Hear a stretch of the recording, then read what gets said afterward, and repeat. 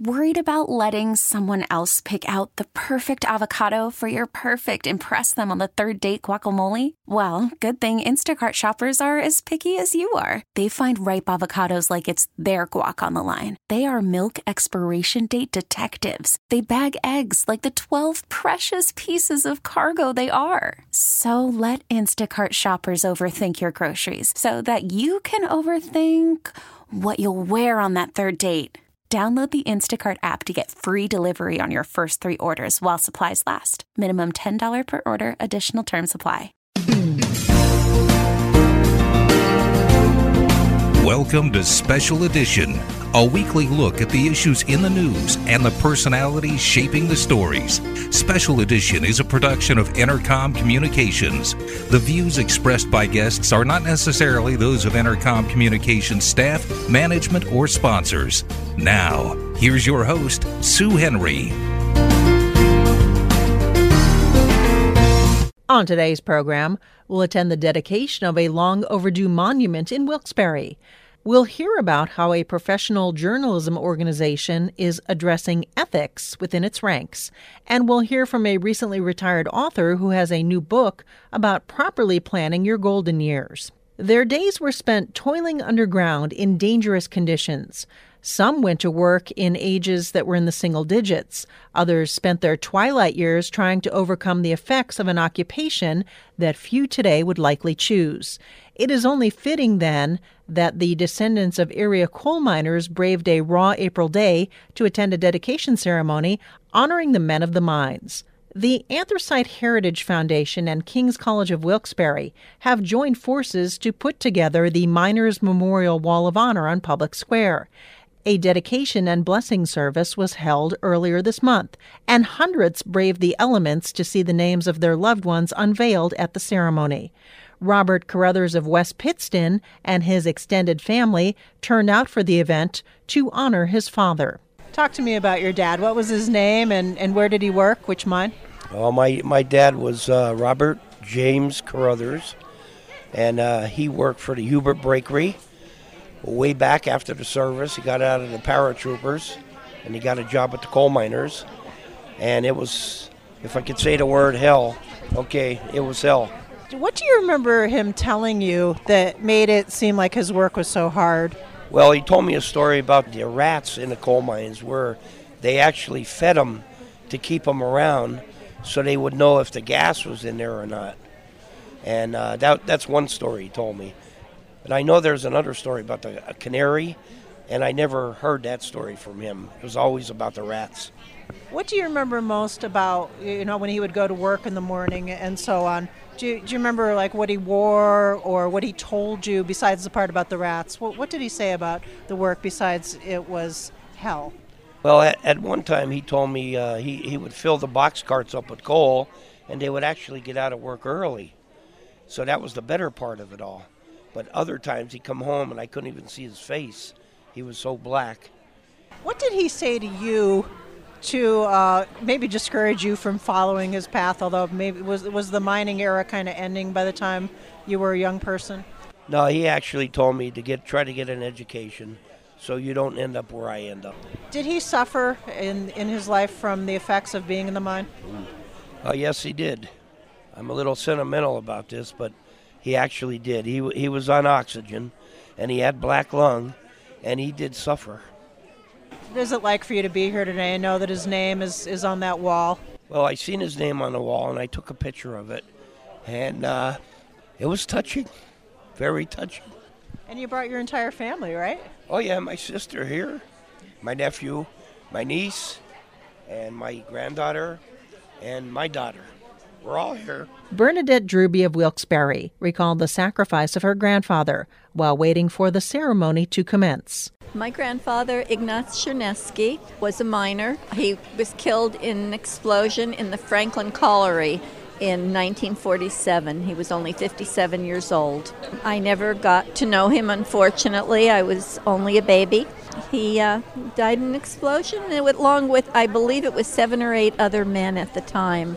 And my grandmother was left a widow, and it was a very hard time for many women like her who were left on their own with a home to take care of, and she ended up having to rent out rooms in her home to other people in the family and even had to take in boarders to keep her home. What's it like knowing that his name is on this wall? And what do you think that would mean to someone like your grandmother to know that? I think it's a wonderful tribute to the men who gave their lives for King Cole. And it's just a nice way to remember them. They're not forgotten. King's College in Wilkes-Barre was founded with the purpose of educating the children of miners. Father Thomas Looney recited a prayer at the dedication, reflective of the challenges faced by the men who toiled long hours underground to provide for their families. A coal miner's prayer. Each day I descend into the hole to earn my living digging coal. I pray to my Father in heaven above that I may return to those I love. If somehow death I should meet, I want to wake at God's feet. I want my loved ones to be sure that in God's arms I am secure. Dr. Robert Walensky, a Sawyersville native and professor of sociology at the University of Wisconsin-Stevens Point, gave historical perspective at the event. In his remarks, Walensky paid tribute to the late Jim Burke, a member of the first graduating class of King's College, whose generosity and devotion to anthracite history made the Miners' Memorial a reality. The weather may not be the best, but our intentions are, and our purposes are. And I'm sure that will keep our hearts warm and dry, because this is not just a ordinary, in my mind, blessing and inauguration. This is downtown Wilkes-Barre's first attempt to acknowledge the mine workers. There are monuments up and down the valley. Pittston, Plymouth, Nanticoke, up in the Lackawanna Valley. Wilkes-Barre finally has done it, and it's so appropriate that King's College is the site of this. As John mentioned, this college was established to educate the sons and other relatives of coal miners in 1946. I want to make 2 points in my remarks here this afternoon. I know professors love to profess, but I'll be fairly brief. Jim Burke used to say that we need to have an attitude of gratitude for what our forebears did to create and maintain the anthracite industry and the society and culture that grew up around it, coal cracker culture. As Harold Orand, the professor from Penn State Hazleton, called his book on this subject, Coal Cracker Culture. It's a great book, published about 10 years ago. Now, this idea, it's a simple idea, an attitude of gratitude, doesn't sound too profound, but it's what motivated Jim, it's what motivated other members of the Anthracite Heritage Foundation. But Jim was the leader of this board, and we pushed forward with this idea of an attitude of gratitude. It's not just a simple idea. I believe it's a deeply moral idea. It's got deep moral meanings. We're not just gratitude in a simple thank you way. Now, this is big. These are people who came a long, long way into the unknown, who lived very simple lives, typically in Europe, although we did have African-American miners up here as well, something we're just beginning to discover and talk about. We had a talk last January at Wilkes about African-American miners. They were here, coming out of the South. But most of them came from Europe, from 26 different lands. There were 26 or so different languages spoken around here. It was a tremendous saga. It's one of the biggest and greatest sagas in American history, because anthracite was the fuel that fired the Industrial Revolution. It was east of the Alleghenies. In the 1830s, we couldn't wait for the bituminous coal to come in from points west, including western Pennsylvania, but Ohio and so forth. Bituminous, or soft coal, was found in 32 different states, lots of bituminous. Anthracite is only found here in these 10 counties. These 10 counties have 95% of the hard coal, it's called hard coal as opposed to soft coal, hard coal in this hemisphere. This is the mother lode, and it was used to fire the Industrial Revolution of the 1830s and 40s. England they were already in the Industrial Revolution, and so was Germany and so was France. We were latecomers to it, and it was hard coal that fired it because we were so close to the eastern seaboard. The coal could get there rather relatively easily, despite the mountains. And hundreds of thousands came here. Your ancestors, my ancestors, most likely. I know Jim always talked about this. And as bad as it was here sometime, strikes and violence and accidents and disasters, it was still typically better here than it was there. So This attitude of gratitude is all about that history, that huge movement, one of the biggest movements, population movements in recent centuries, between 1830 and 40, when the Irish started coming in, and Welsh, of course, and Germans. The English were here quite early. And then after the Civil War, in the 1870s especially, come the Eastern and Southern Europeans. I guarantee you, if you're of Polish descent or Ukrainian descent, your relatives came between 1880 and 1920s, because we shut the door in the 20s. We passed 3 laws in the 20s to stop the Eastern and Southern Europeans coming in, because Congress and my fellow sociologists who testified warned us that these Eastern and Southern Europeans were diluting the genetic and moral stock of the nation. These were inferior peoples in 1920. So we passed 3 laws, and we way cut back on the immigration from Southern and Eastern Europe. We increased it from Northern Europe. We also shut out the Chinese, who also did a lot of mining. So again, this is a big legacy, and we need to appreciate that legacy, including the struggles, because here we are, the beneficiaries of that legacy. Our lives are a whole lot better than theirs, and they'd be very happy that our lives are a lot, because this is what they wanted. They wanted our lives better than theirs. King's College certainly expressed an attitude of gratitude by having this wall here. So here we have an institutionalized attitude of gratitude. We have it in our hearts, but we also have it in the place behind me. And that's the second point I want to make. The second point is this idea of a legacy of place. A legacy of place. The legacy of place. Places are very important because they symbolize who we are and where we come from and what's meaningful in life. One anthropologist wrote that human beings are meaning seekers. We seek to provide meaning to our lives. You can't live very long without meaning to your life. Unfortunately, today, a lot of folks find meaning in things that are not very healthy or very productive and are very short-term, very consumerist-oriented and worse. This place provides a legacy of meaning for a long, long time. Forever, we hope, as long as we're around, because names are going to keep on going up. The Huber Breaker was a place, as I said, a symbol of so many things. Historical preservation is all about this. The Battle of Wyoming Monument, there's a place that is very important to us. So it's a legacy. The Avondale Disaster Memorial in Plymouth Township. The Knox disaster sites, you can see them walk along the river by the 8th Street Bridge, and it's a beautiful walk. Rails to trails conversion. You can see the site. There's a marker on where the river broke in, and the site further up where the men came out at the Eagle Air Shaft. At least a number of them came out. There are 12 men still underground, still under the river from the Knox disaster. It's their burial place. There are 55 in Pittston at the Twin Shaft. They're still buried there. Those places are sacred places. Places are very important. This place in back of me, the Miners Memorial Park and the Wall of Honor inside, provide meaning, tell us who we are, remind us that we are not merely individuals pursuing our own interests. Rather, we're part of a community. We're part of history, part of a tradition. We're part of a legacy. Northeastern PA, as I say, has one heck of a saga to tell.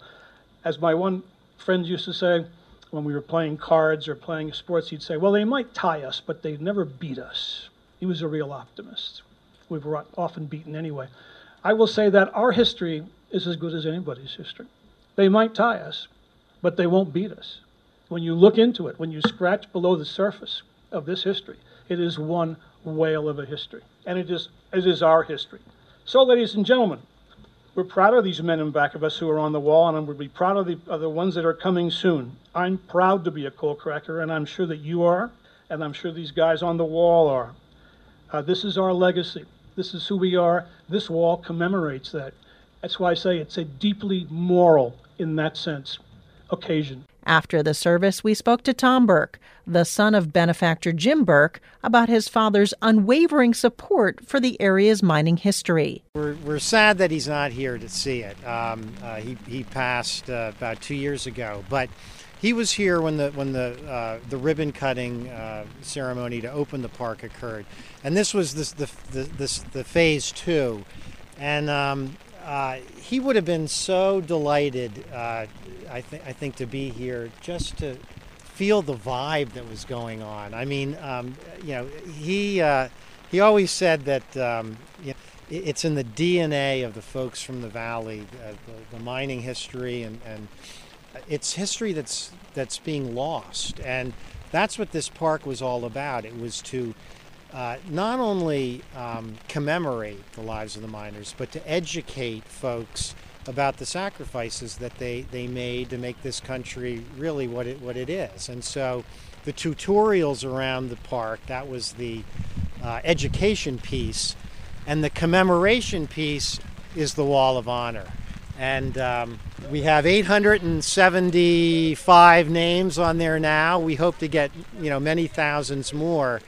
And it couldn't be in a better place, Public Square in Wilkes-Barre, where so many people will be able to enjoy this. My father was a very, I think, successful man in business and in various things, but he never forgot where he came from. And he was a native of Wilkes-Barre, and he always felt that this was his home. And he had uncles who worked in the mines, relatives who worked in the mines, and he always believed and taught his 6 children, never forget where you came from and how you got there. And I remember his speech here, we stand on the shoulders of those that came before us, and he's right. And that's what this was all about. It was to honor those that sacrificed and deserve our gratitude and respect. We're delighted to be here. It's a great day. Courtdale Mayor Dorothy Dusler came to the Wall of Honor dedication to see her father's name unveiled. My dad started in the mines as a breaker boy at 8 years old. And from there he became a miner and did get his license to set out charges. But he always knew when there was going to be a cave-in, and he would get his men out. There was just an instinct he had. And until he died, he said, if the mines open tomorrow, I'm going back. You're kidding. No. I don't think a lot of people said that. He did. He did. Did you talk about being a breaker boy a lot? Not too much. I mean, he came from a big family, and he was the oldest.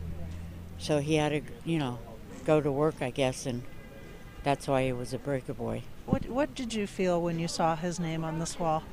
Wonderful. I was the boy he never had, so I was with him all the time. And we had 4 girls in the family.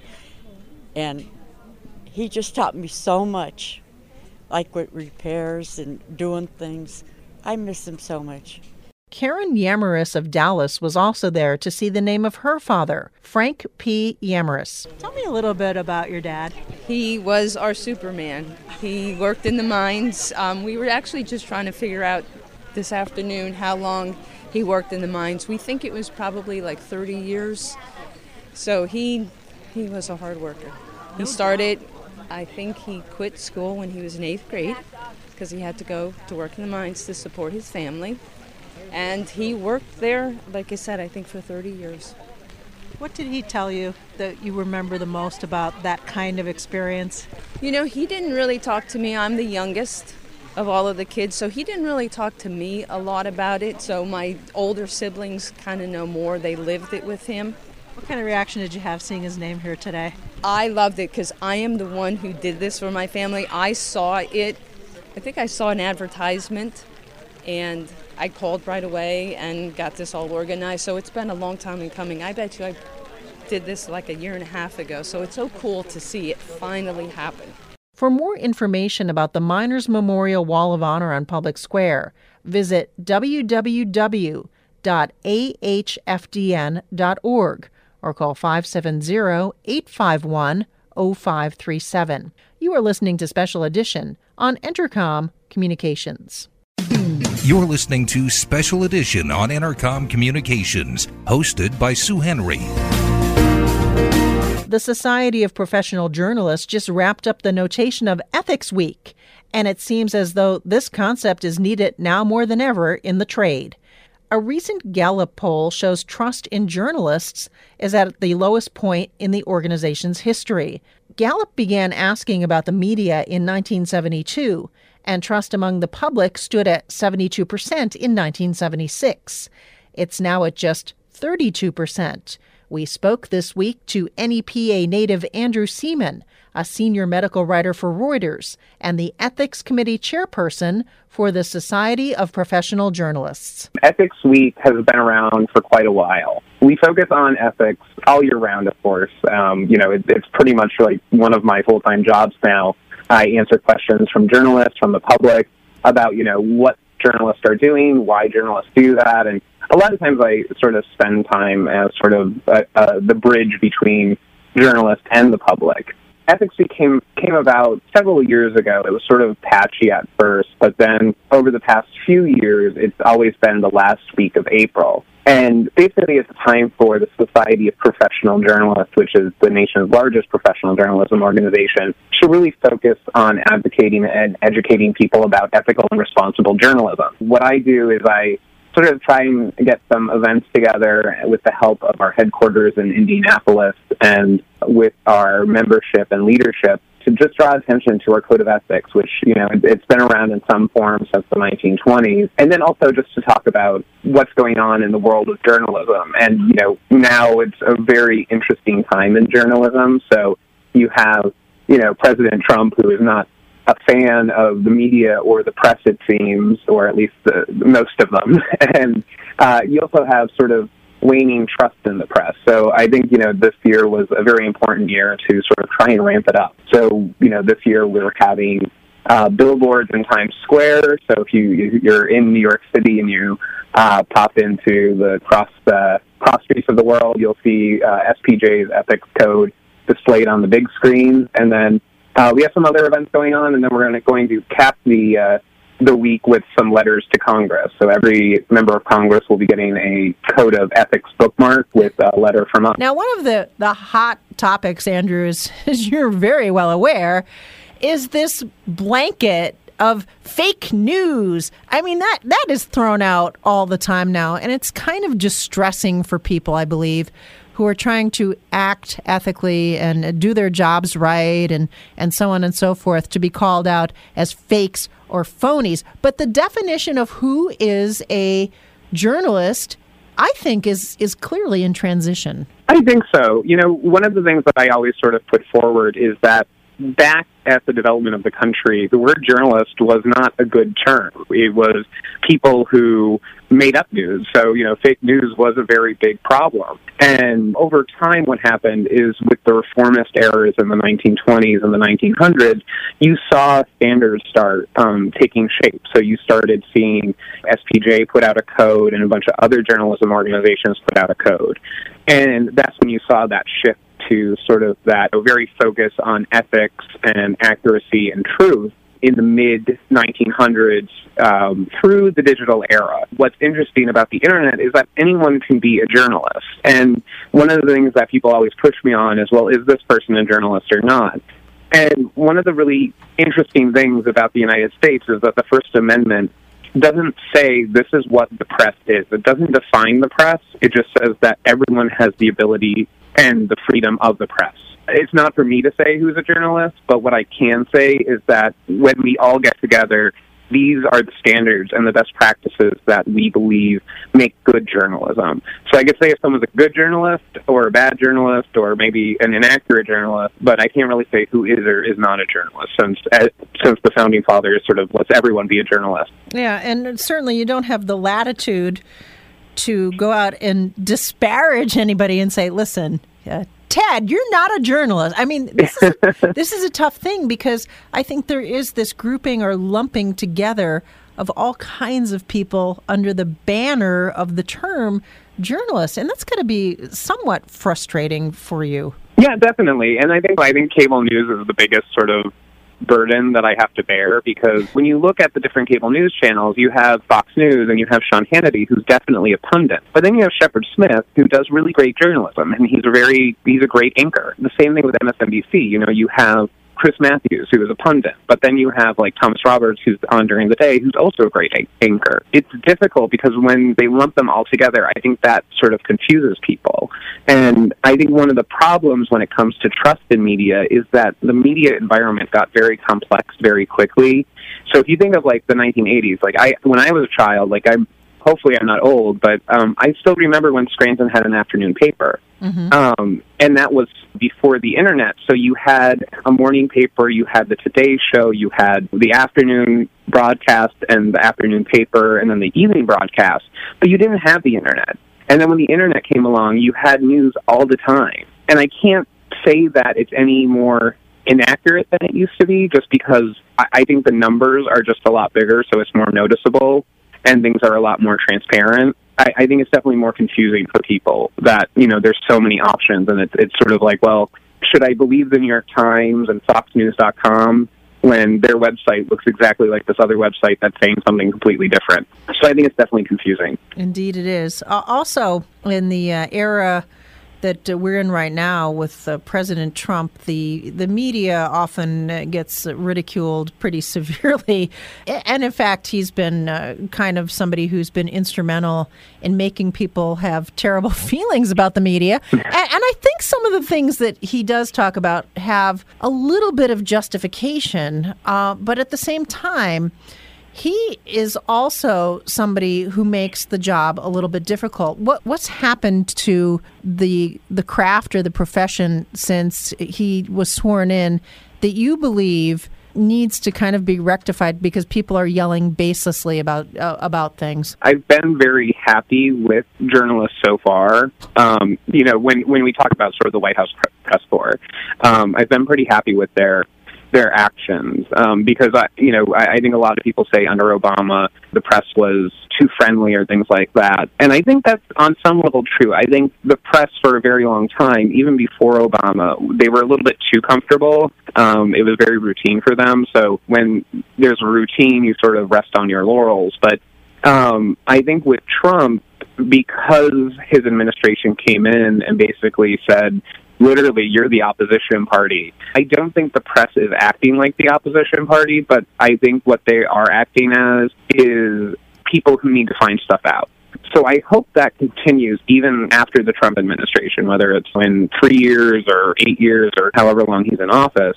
But so I hope that keeps up. What I don't want to see continue is a lot of use of anonymous sources. Mm-hmm. I think just from talking to people within government, because all administrations, the Obama administration was very on message, I guess would be the term. You needed to be on their message, and they controlled the message. In the Trump administration, it sort of seems like it's mostly like, don't speak out against our message, or you might find yourself out of a job. So it's obviously people don't want to be speaking out, so they asked for anonymity.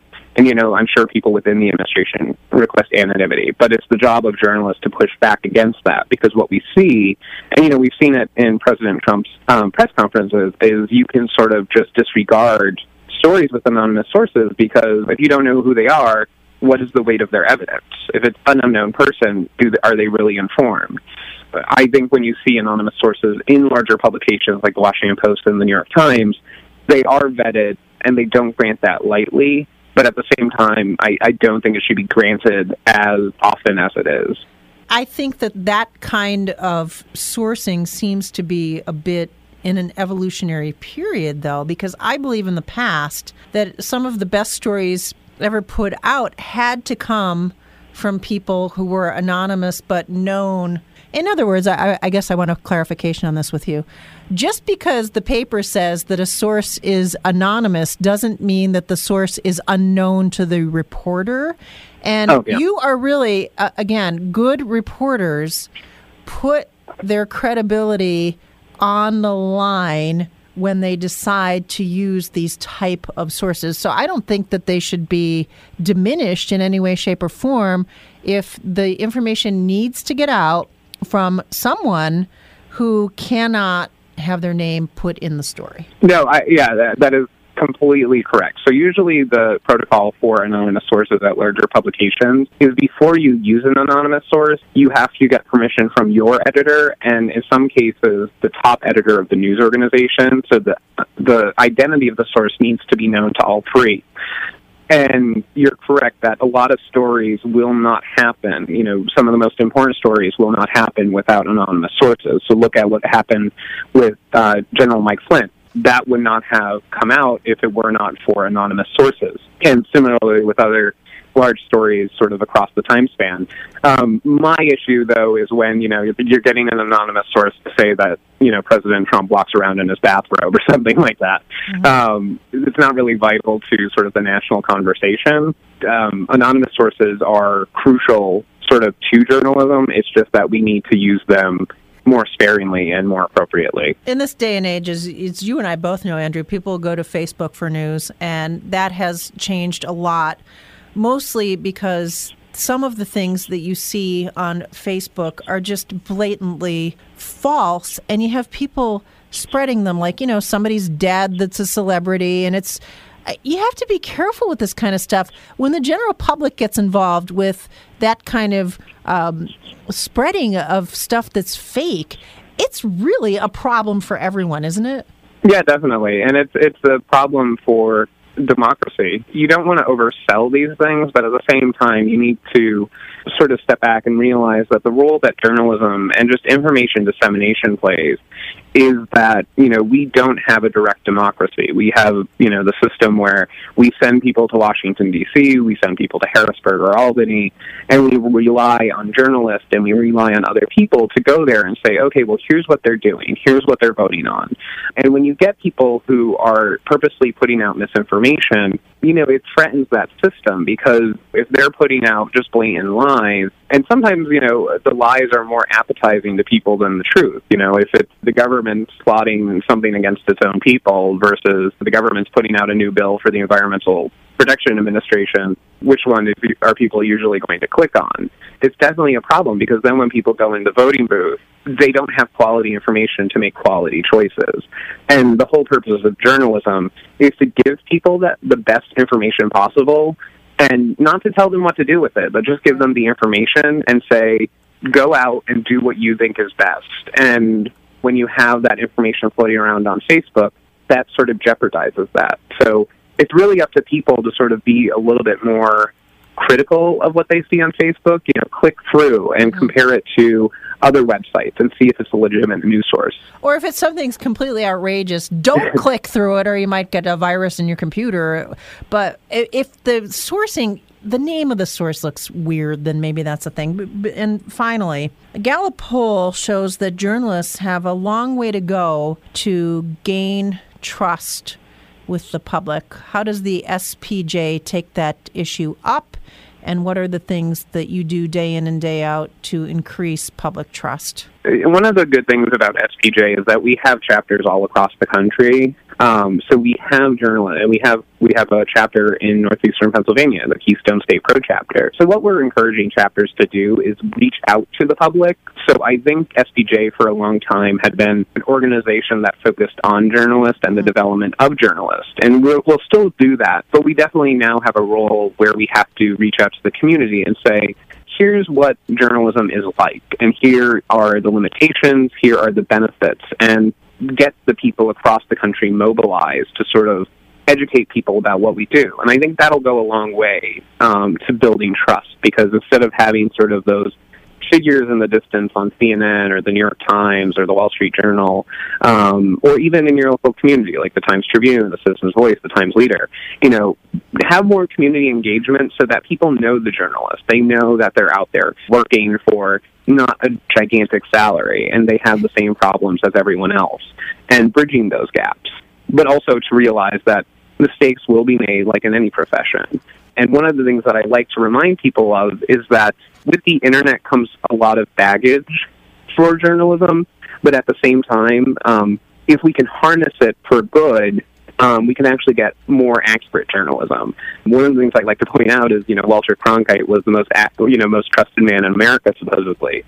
But in 1952, he bugged a committee room at the Republican National Convention, and he reshot interviews with Johnson to make himself look more sympathetic. Something like that probably would not go unnoticed these days. Yeah. So we have the tools to make journalism better, and hopefully SPJ will be there to bridge the gap and guide people. That's Andrew Seaman, a graduate of Wilkes University, senior medical writer for Reuters, and the Ethics Committee chairman for the Society of Professional Journalists. You are listening to Special Edition on Entercom Communications. You're listening to Special Edition on Entercom Communications, hosted by Sue Henry. Although retirement is an important life goal, 7 out of 10 adults are concerned they won't have enough money for their golden years. Others want financial guidance, yet may be hesitant to reach out for help. Sally Balch-Hermy knows better than others about strategies for retirement. First, she recently met that milestone. And second, she's the author of a new book, Get the Most Out of Retirement: Checklist for Happiness, Health, Purpose, and Financial Security. She spent more than 20 years as an attorney and told us about travel, housing, and financial preparedness. One of the things that made me feel comfortable that I could sort of step into retirement a little bit earlier than I had planned was that all along I had been saving in my IRA and working to make sure that I had a comfortable cushion. Because one of the key things that is kind of frightening about retirement is that all along you've been saving, looking forward to Social Security and whatever else income you might have. The point is that you've got to move from saving to spending that nest egg that you've been building. So a constant from as long as possible to be saving for retirement and then realizing you need to start spending your savings. Is there ever a moment when people can no longer get involved in some kind of saving? Because I received a message from somebody that said, too many people where we live have or only will have Social Security. This person says they prepare taxes and they see many people do not contribute to their pensions or future and will have nothing when they do retire. So how do you advise people to at least try to do something? Well, every bit that you save helps because while you're still working, because of the benefit of compounding interest. What you save continues to grow. It's hard very frequently to find that extra money to put away into savings, but cutting back, if you at any way can, to sock some money away will make your retirement much more comfortable. There are a lot of people who are living only on their Social Security benefit, and no matter how much that Social Security benefit might be, it has never been intended to fully make your retirement comfortable. Another important thing to do as you are approaching retirement is to cut down and at least not build your debt and start working on paying it down as much as you can, because the interest that you have to pay on debt works against you because it is just more money that you have to pay to get rid of the principal on your debt.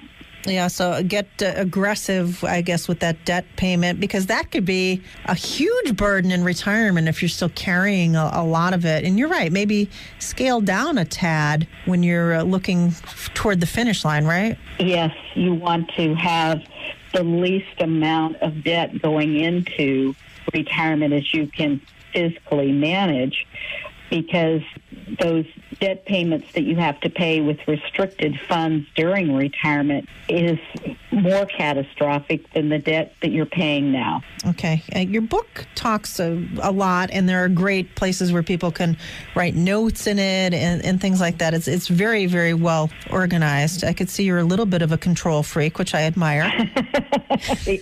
Yeah.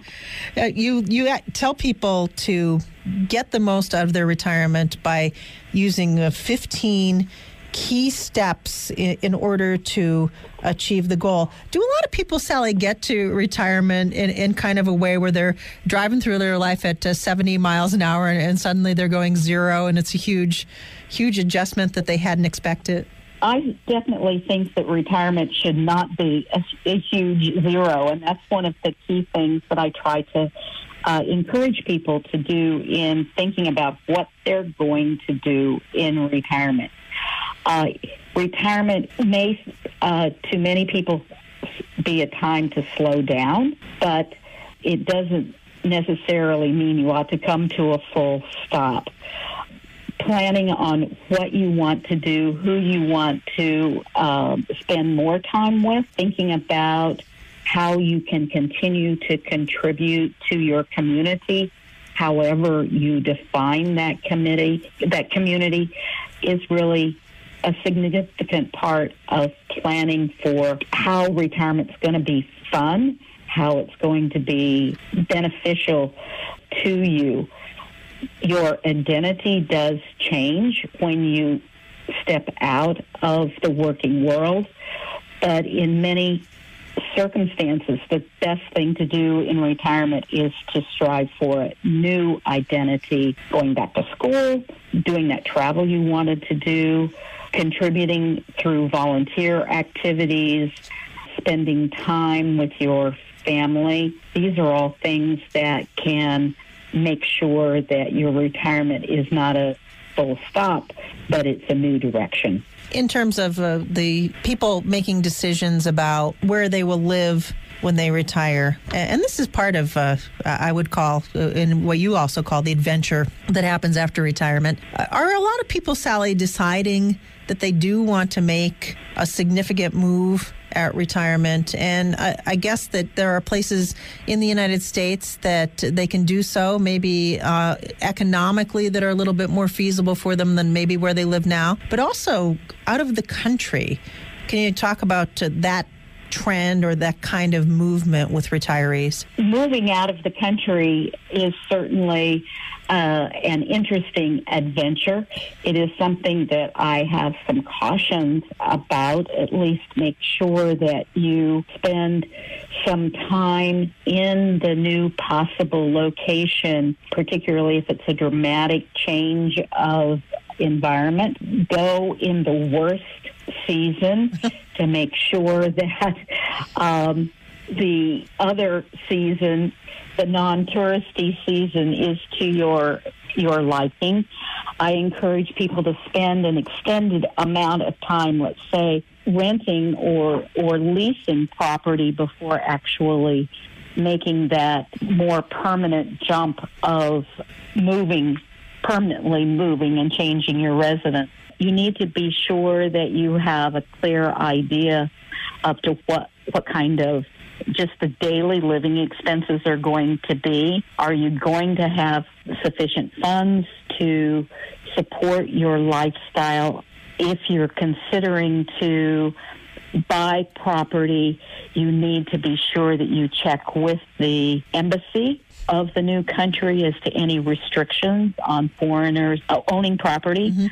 You also, a good idea is to make sure that you have a very good conversation with the embassy officials as to what kind of visa you would be able to obtain. Some countries encourage retirees to come.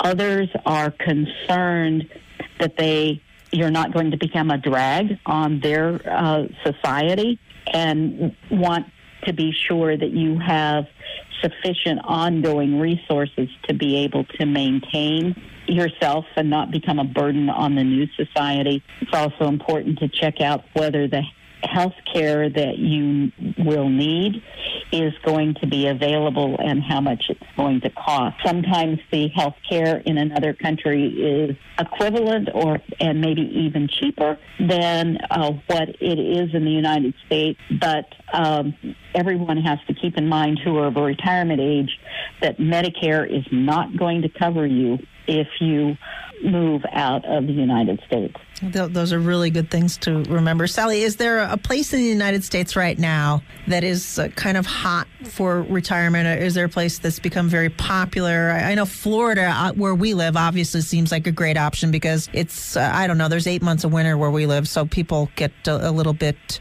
sick of it. We live in northeastern Pennsylvania, and it's cold a lot. Is there another part of the country where people are finding an affordable place to go and communities of other individuals who are also retirees? Well, there are lots of I think people are not so much moving to Florida, perhaps as much as they used to. They're exploring other climes, other locations. I know that a lot of studies show that people like to move perhaps to a smaller but vibrant community, such as a college town, because college towns have lots of arts and entertainment and the option to take classes.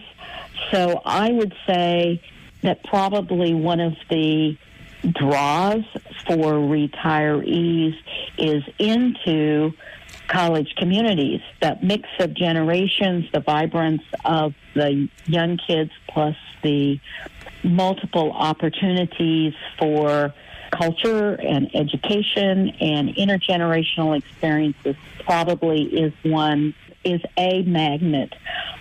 I know communities in North Carolina and in Colorado have been attractive draws.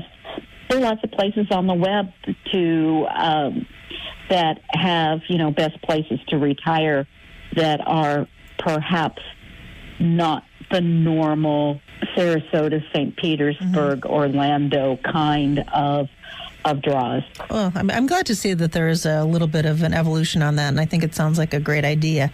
Now, you also have a chapter in your book about money and finances, and how important is it that you think, and I guess it's very touchy, but how important is it if you do have some assets that you think beyond your own life at the point of retirement and protect some of those assets so maybe they don't get turned over to the government at some point instead of to your heirs? And I know a lot of people never want to have this conversation. Studies, particularly through AARP, clearly show that there are two primary goals that people have. One is to make sure that they have enough money for themselves to live in the lifestyle that they wish, but also they really want to have the opportunity to leave some sort of legacy to their children or to their grandchildren or to particular charities or institutions that have been meaningful in their life. So, at least in my view, I want to it's my money for me to spend to make sure that I can live the life in retirement that I wish. But I also want to be sure that I have enough money that I can leave at least some lasting legacy to my kids. Currently, the tax laws allow a significant amount of money to escape estate taxes. So only really the very wealthy, those that have over $1 million, need to be actively concerned about particular saving strategies to avoid having the government take a share of what you wish to pass to your kids or your grandkids. That is author Sally Balch-Hermy, who wrote the new book, Get the Most Out of Retirement, Checklist for Happiness, Health, Purpose, and Security. You are listening to Special Edition on Entercom Communications. Thanks for listening to Special Edition, a weekly look at the issues in the news and the personalities shaping the stories. Baseball is in full swing. NBA playoffs are heating up, and your NFL team is gearing up for training camp. Listen to the latest on the teams you love here on the Odyssey app. The biggest sports radio stations in the country, providing unrivaled local coverage of their teams, all in one place. Exclusive interviews with players, coaches, and team executives, streaming live and always available on demand. Stay in the know with your favorite teams right here on the Odyssey app.